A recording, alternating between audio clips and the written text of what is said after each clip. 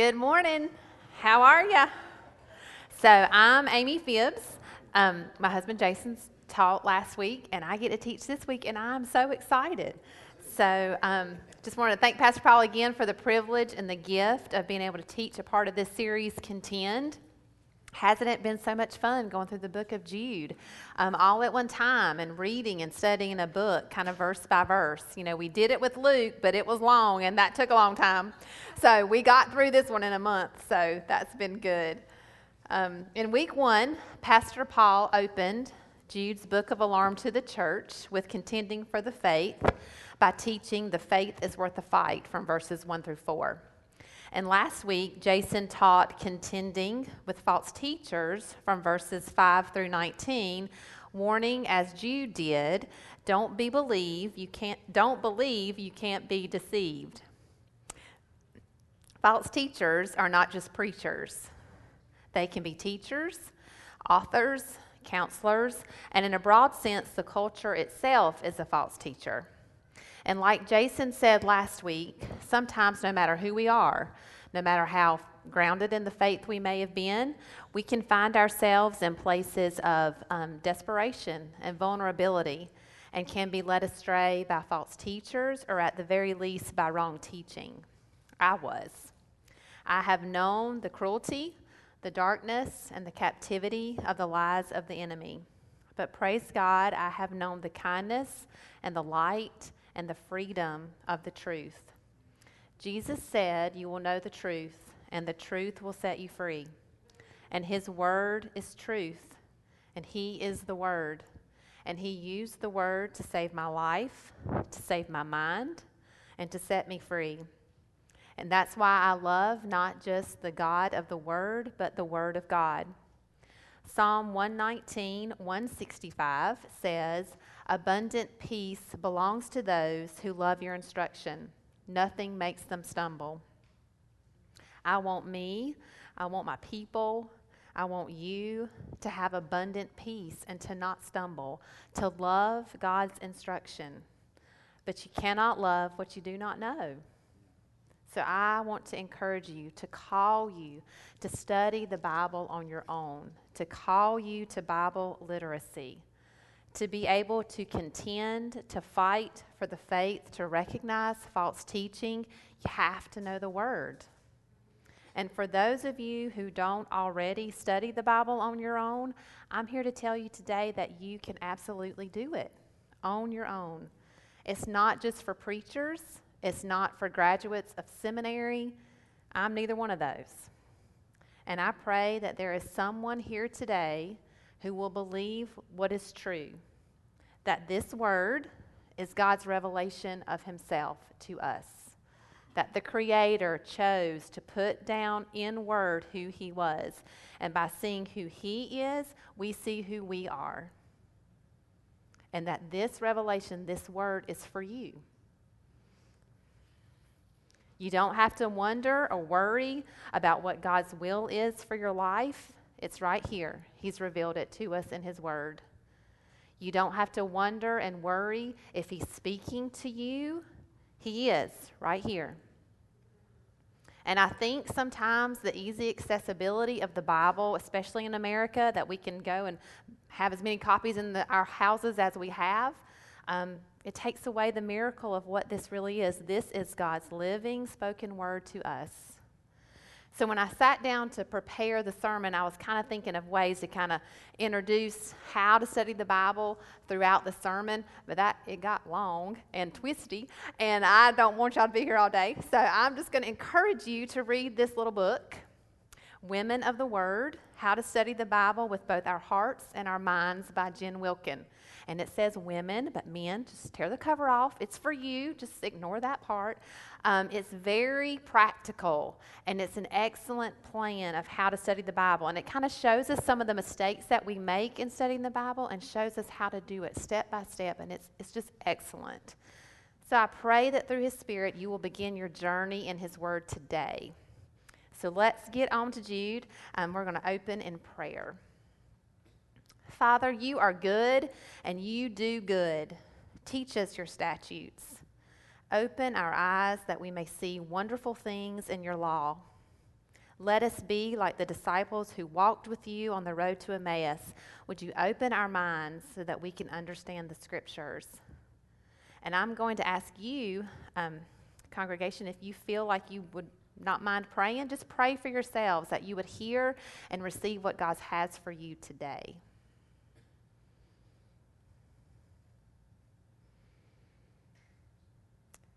And if you're also willing, if you'd pray for me that I would teach effectively.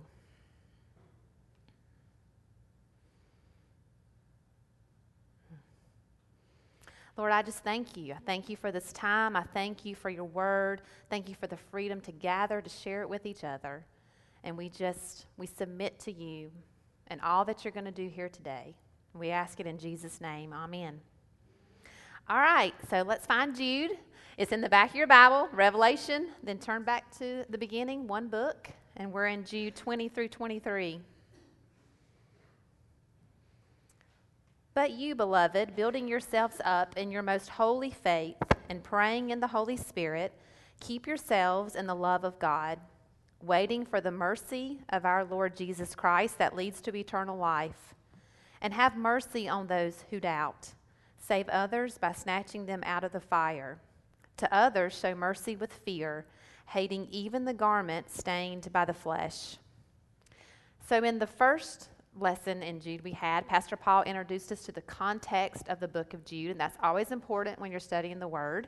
So we learned that Jude was written by Jude, who is the half-brother of Jesus, who also described himself not as a half-brother, but as a servant of Christ. And it was written to the people, those called. And remember, Pastor Paul talked about how that word in the Greek meant those who had been invited and accepted the invitation of salvation. There are also those loved in God the Father and those kept for Jesus Christ. And why was Jude written? To call believers to contend for the faith because false teachers were in their community. So after verses 4 through 19, which Jason taught on last week, that describe the false prophets, Jude draws a contrast to them and his audience in verse 20 and also back up in verse 17. He reminds them and reminds us of what he told us in the beginning in verse 1. But you, beloved, as a believer, you are called, beloved, and kept. And that you here in the original Greek is singular. And that matters because Jude is teaching to a church, a group of people, but the call is to each one of us individually. As nice as it would be, no one else can work out for you physically. Like I wish Ben and Sam's workouts at the Y counted for me, or like putting in Shaun T's Insanity and just watching Shaun T counted for me. Like it doesn't. And it works the same way with spiritual growth and spiritual work. We might help each other and encourage each other, work side by side with each other, study in community, study under great teachers, but eventually we have to do the work ourselves. And so what work is Jude calling us to? To prepare. And why? So we can rescue. So in these 4 verses, Jude calls us, you and me as believers, he gives us a clear instruction of how to prepare to rescue, a distinction of whom we rescue, and direction of how to rescue. So our big idea for this day, it's a rhymer. The call is to you, prepare and rescue. So let's look at how we prepare. There are 4 verbs, 4 action words there that we see. We build, pray, keep, and wait. Build. We build up in our most holy faith. So on what? What do we build on? You have to have a foundation. Well, in 1 Corinthians 3:11, we learn that Christ is our foundation. For no one can lay a foundation other than that which is laid, which is Jesus Christ. Colossians 2:6-7 says, so then, just as you received Christ Jesus as Lord, continue to live your lives in him, rooted and built up in him. So we build on the foundation of Christ. Well, how do we build? We build by the word. In Acts 20:32, It says, I now commend you to God and to the word of his grace, which is able to build you up. That's why Bible study is so important. That's how we build our faith. We have to know what's in his word. And do we build alone? That'd be hard building. If we're building alone, we build with community. In 1 Thessalonians 5:11, it says, therefore encourage one another and build one another up, just as you are doing. So we build on Christ, with the word, and with each other. When we open our Bible at some part of the day to study, when we're in our community groups during the week, we are building ourselves up in our most holy faith. Then, the next thing we need to do is pray in the Holy Spirit. And we see that same command in Ephesians 6:18 after Paul explains the armor of God. Paul says, pray at all times in the Spirit with every prayer and request. So what does that mean to pray in the Holy Spirit? Well, depending upon who you talk to, there's different views on that. And that's like a whole other sermon, and a whole other teacher needs to be the one to do it. So I'm skipping past that and just going to look at the kind of the broad picture of it. When you look in Scripture throughout the New Testament, there is a contrast between the flesh and the spirit. So in Romans 8, it talks about in the flesh and in the spirit. In Galatians 5, it talks about of the flesh and by the Spirit. And so we're just going to apply that same contrast here. We should not pray in the flesh, but pray in the Spirit. So what does it look like when we pray in the flesh? So if we turn to, when we won't right now, just for time, but in the Sermon on the Mount, of course, where Jesus teaches us the Lord's Prayer. He teaches us how to pray because his disciples come to him and say, teach us how to pray. Well, before he tells us how to pray rightly, he points out some things that people were doing wrongly. And a lot of it had to do with their attitude of prayer. And they were approaching their prayer with pride. They were praying loudly so people could hear them pray. They were using big words so that they sounded real fancy and grand. And, Jesus said, don't pray that way. So we should not pray that way. That's praying in the flesh when we have an attitude of pride in our prayer. Also, in James 4:3, we talk about the motive of prayer. Praying in the flesh means you're praying with wrong motive. When you ask, you do not receive because you ask with wrong motives, that you may spend what you get on your pleasures. So praying in the flesh, you pray with the wrong attitude, pride, and for the wrong reason, for yourself, basically. So praying in the Spirit, we're going to pray with a right attitude. And Hebrews is very clear about the kind of attitude we should have while we pray. Hebrews 4:16 says, let us then with confidence draw near to the throne of grace that we may receive mercy and find grace to help in time of need. We approach God with confidence, but humbly, knowing that we are going to receive from him. And we pray in accordance to the will of God. It's not our motivation. It's not what we want. It's his will that we want. And we know that, going back again to the Word of God. You pray the will of God by praying the Word of God. There is such power in praying verses in your prayers because you know it is the will. You don't have to wonder. God said it right there. In 1 John 5:14-15, it says, this is the confidence that we have before him. If we ask anything according to his will, he hears us. And if we know that he hears whatever we ask, we know that we have what we have asked of him. And God is so gracious, even for us as believers when we're praying, even when we don't get it right. We're assured in Romans 8:26-27 that the Spirit prays for us. Jesus prays for us too. So they're praying for us. In the same way, the Spirit helps us in our weakness. We do not know what we ought to pray for, but the Spirit himself intercedes for us. And it goes on to talk about how the Spirit prays in accordance with the will of God. So we build ourselves up in our most holy faith, and we pray in the Holy Spirit. The third thing that we do to prepare is we keep. And what are we keeping? We are keeping in God's love. The Greek word for keep means to attend to carefully, take care of, to guard, to keep one in the state which he is in. So what state, as believers, are we in? What are we guarding and protecting? Well, let's hear from Jesus himself, because he tells us. If you'll turn to John 15.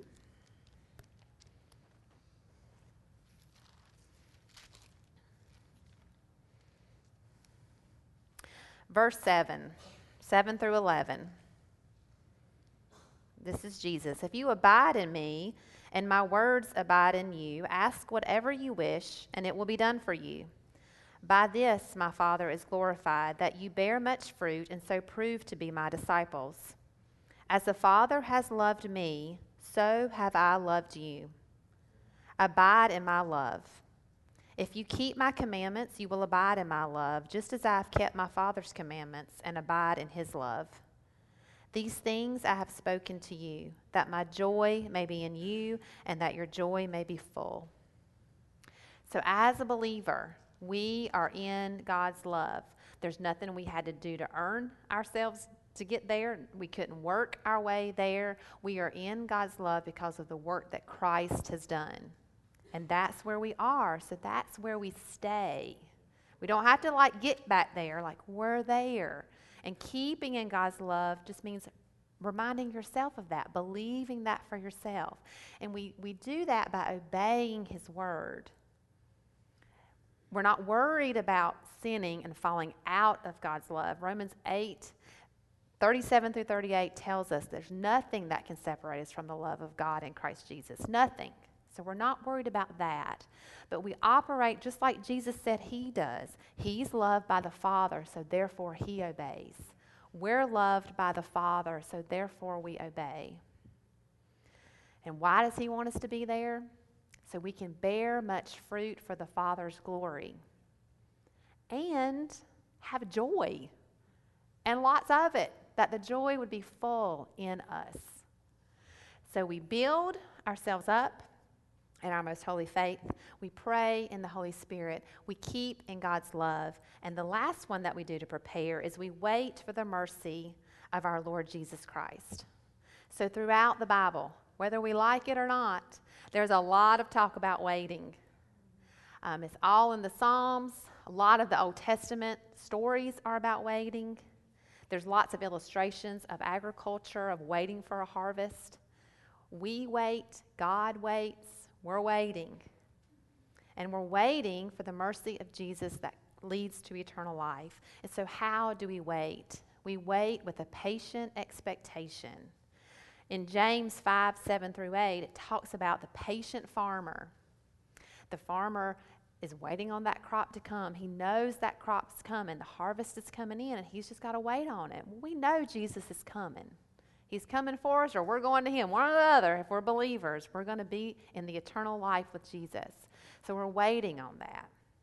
And while we wait, Titus 2:13 tells us how to wait. We wait in upright and godly living. And remember, this is in the context of Jude, with the false teachers who have had all sorts of crazy living that they were trying to get others to do. So he's calling the people, live uprightly, live self-controlled, upright, and godly lives, waiting for our blessed hope, the appearing of the glory of our great God and Savior, Jesus Christ. So to prepare, we build, pray, keep, and wait. Why? Because God is sending us to rescue. So in verses 22 through 23, Jude gives a spectrum of ministry. He shows us types of people and methods of rescue. And depending upon your translation, it might kind of show two groups of people or three. It just kind of depends on where they put the punctuation. But I'm going to discuss three, and it's clearly seen in the New American Standard Version. Verses 22 and 23 says, "And have mercy on some who are doubting, save others, snatching them out of the fire, and on some have mercy with fear, hating even the garment polluted by the flesh." So 3 groups, 3 methods. The first group are believers in doubt. Believers in doubt. Circumstances, your personality, other influences. There are lots of reasons why believers doubt. And it can come in the form of a lot of different questions. But usually it just kind of boils down to trust. Is God who he says he is? And is he going to do what he says he's going to do? Believers doubt. And I think sometimes, especially for new believers, when they come to this point of maybe a hardship or a struggle, and they start to question and wonder about this whole faith thing, I think you can fall under condemnation and fear about that. I'm telling you, believers doubt. From the newest believer to the most seasoned believer. And we see that in the Word. So in Mark 9:23 through 25, the father comes to Jesus wanting him to heal his son. And he says, I believe, help my unbelief. That little glimmer of hope. He knew what Jesus was doing. He knew what he was capable of. And he believed that much that Jesus could do it. But he asked for more, him to help his unbelief. John the Baptist in Luke 7. So John the Baptist, the forerunner of Jesus' cousin, living out in the desert, eating the wild honey and locusts, calling for repentance, he ends up in jail. And he's wondering, he's doubting, and he sends his disciples to Jesus. Go to him and ask him, are you the one we've been waiting on? Like, is all this for real? So he's in a circumstance, and it's causing doubt. Thomas, who had walked with Jesus for 3 years, seen miracle after miracle after miracle. When Jesus is resurrected, all the disciples see Jesus, but Thomas, he was not there. And they're like, Jesus is risen. And Thomas is like, yeah, right. Like, when I see his hands and feet, yeah, okay, I'll believe then. So this range of believers, they all doubt. So how do we respond to believers in doubt? The same way Jesus did, with mercy. Jesus didn't point his finger and fuss and criticize. He gave mercy. For the Father, he healed the Son. For John, he says to the people that came, the disciples that came, go back. He gives witness. Go back and tell John what you have seen and heard. He gives the word also to them. He talked about prophecies from Isaiah that John would know because John knew the word. He gave him witness and word. For Thomas, and by the way, we call Thomas Doubting Thomas. Jesus didn't call him that. The church called him that somewhere along the way, and it stuck. That's not what Jesus called Thomas. And he gave Thomas his presence. He came into that room and said, I'm here, Thomas. Touch me right here in my wounds. And Thomas believed. And so to the believer in doubt, we show mercy. We pray. We listen to their questions. We don't rebuke or criticize. We give witness and testimony. We tell what we've seen and we've heard. We give his word. And we remind them of the truth of his presence with them. A lot of times when you're in doubt, you worry that Jesus is gone. He's left you. He hasn't. He said, I will never leave you or forsake you. I am with you always. So you go to that believer, and it's not about some experience. You just say, Jesus is here. His presence is here. You remind them of that truth. So believers in doubt, we show mercy. Then there's another group, the unbelievers. And for them, we snatch them from the fire. So the default position of all mankind since the fall in the garden is we are born sinners. We sin. And because of that, if we have not accepted Christ as our Savior, then we are condemned to eternal separation from God. John 3:18 says, whoever believes in him is not condemned, but whoever does not believe is condemned already, because he has not believed in the name of the only Son of God. So how do we rescue unbelievers? We snatch them from the fire. And that word snatch means to seize, catch, pluck, pull, take by force. It's an urgent, active, and aggressive action. We don't just dilly-dally. Remember that video we watched in the old church? I was thinking about it today. I think it was a John Bevere video, and they're like standing by the cliff, and the people are about to walk off the cliff. Like, you don't just watch them walk off. We snatch them. But it's so interesting how we do that with grace and with love. Romans 2:4 says, God's kindness is intended to lead you to repentance. And that phrase, snatched from the fire, is in the Old Testament twice. It's in Zechariah and it's in Amos. So we're going to turn to Zechariah. So if you go to the end of your Old Testament and just go 2 books towards the beginning, Zechariah is right there. Zechariah 3:1-5. Then he showed me Joshua, the high priest, standing before the angel of the Lord, and Satan standing at his right hand to accuse him. And the Lord said to Satan, The Lord rebuke you, O Satan. The Lord who has chosen Israel rebuke you. Is not this a brand or a stick plucked from the fire? Now Joshua was standing before the angel, clothed with filthy garments. And the angel said to those who were standing before him, Remove the filthy garments from him.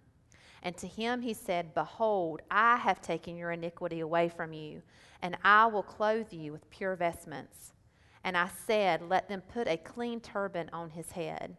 So they put a clean turban on his head and clothed him with garments.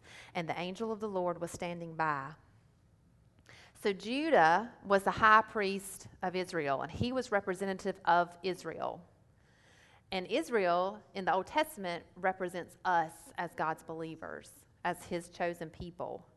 And so this picture in Zechariah shows this like paradoxical thing that happens with salvation and justification. Like there is this snatching of us. Jesus' violent death on the cross snatches us from hell. But in that snatching, there's also this gentle and kind side. What does he do to Joshua, who's standing there dirty? He cleanses him. And he washes him, and he puts clean clothes on him. And so to the unbeliever, we rescue them by snatching them from the fire, by sharing the gospel, this good news of salvation. We tell them about this outfit that's waiting for them, that all they have to do is just receive it and put it on. Isaiah 61:10 says, I will greatly rejoice in the Lord. My soul shall exult in my God, for he has clothed me with the garments of salvation. He has covered me with the robe of righteousness, as a bridegroom decks himself like a priest with a beautiful headdress, and as a bride adorns herself with her jewels. We are, as believers, the bride of Christ. So, unbeliever, we snatch them from the fire. Believer in doubt, we show mercy. The last one is a believer in sin. So as believers, we do sin. We're not perfect, even after salvation. We are being sanctified, made more like Christ. But there are times when believers choose a habitual, continual sin. They fall into that. And how do we respond to them? We respond to them with mercy, but with fear, hating the sin. So to look at it, we have to think about how Jesus taught about that in Matthew 7, where he talks about, why do you see the speck in your brother's eye but don't notice the log that's in your own? Get the log out of your eye and then you can get the speck out of your brother's.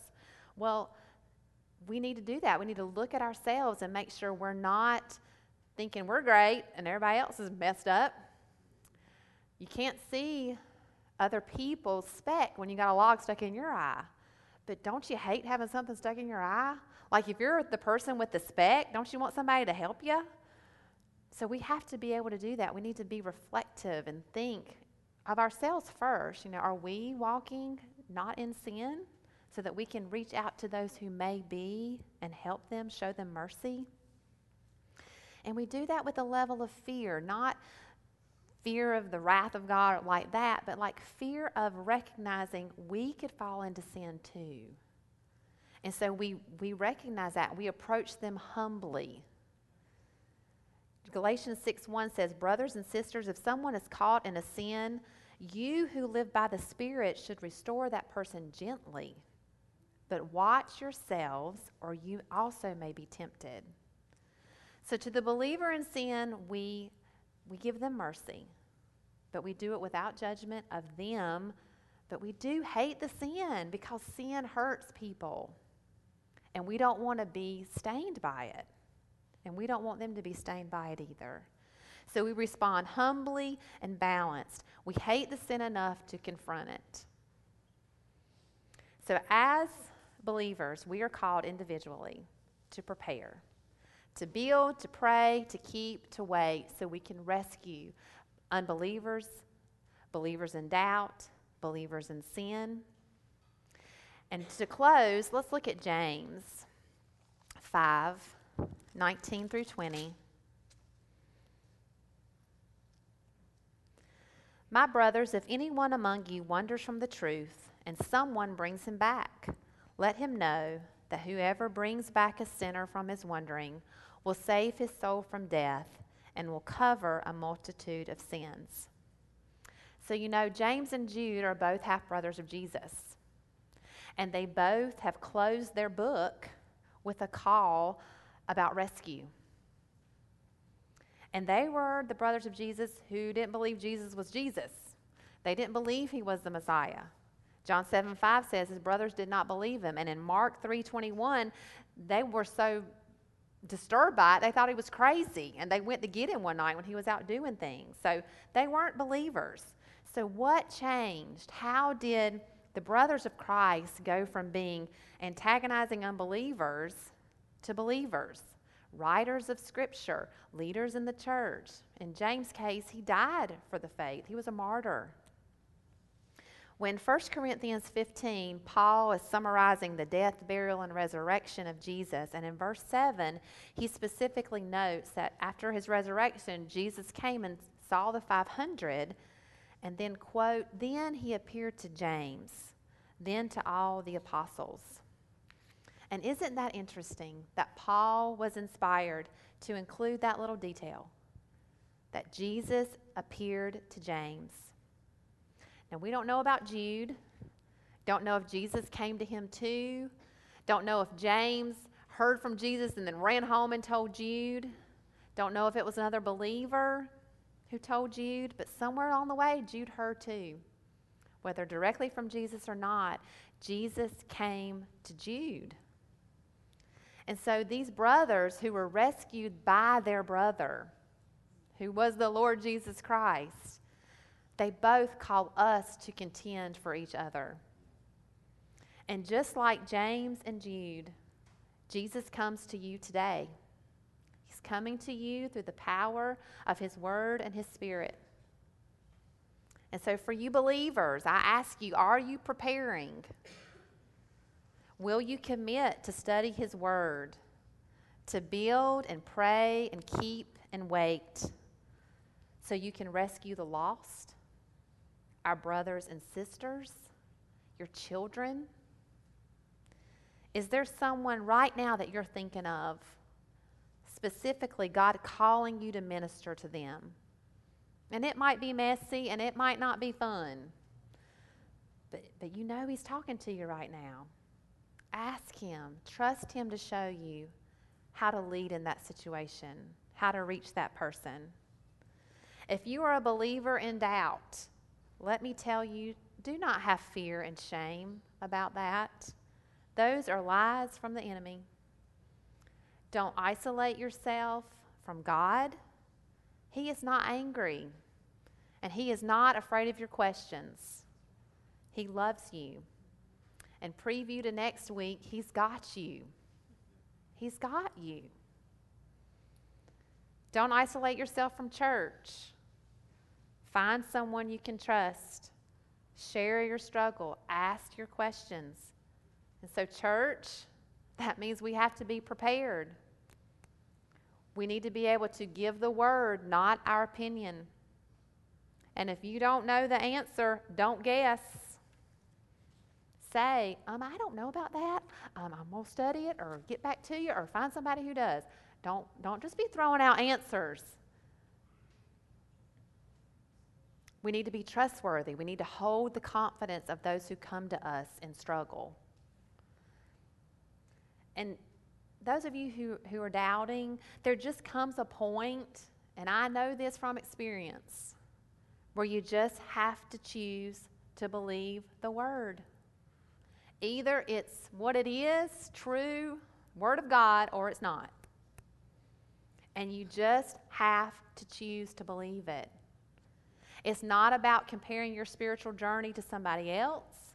It's not about some experience. It is not about what you're feeling. It is about the truth. What does the word say? And just stand right there. Fix yourself right there.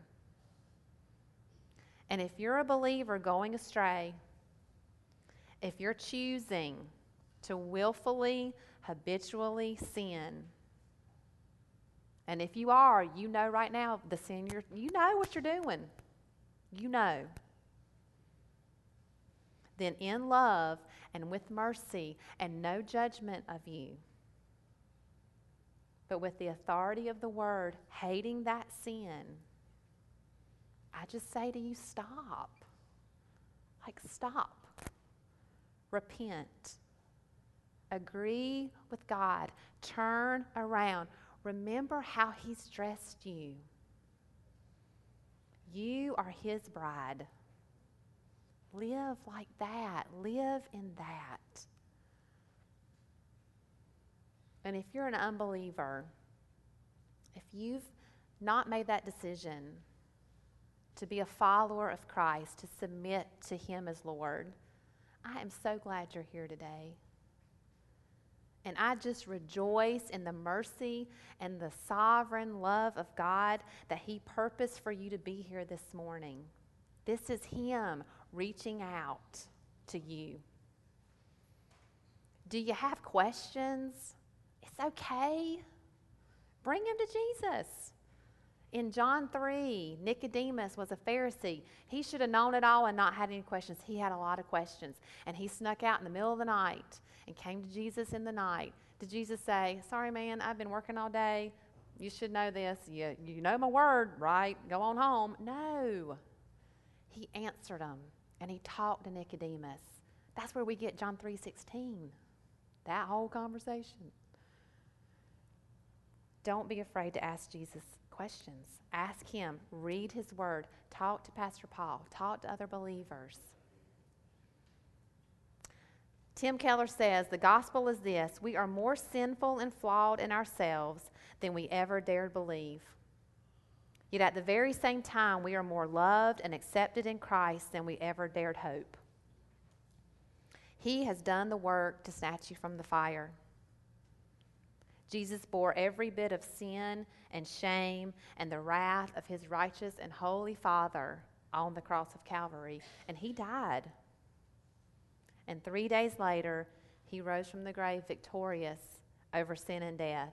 And Romans 10:9 says, if you confess with your mouth that Jesus is Lord and believe in your heart that God raised him from the dead, you will be saved. So I just say to you today, be saved. Receive the mercy of Christ that leads to eternal life.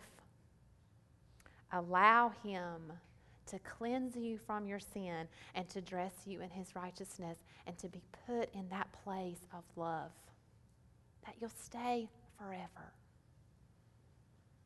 Let's pray.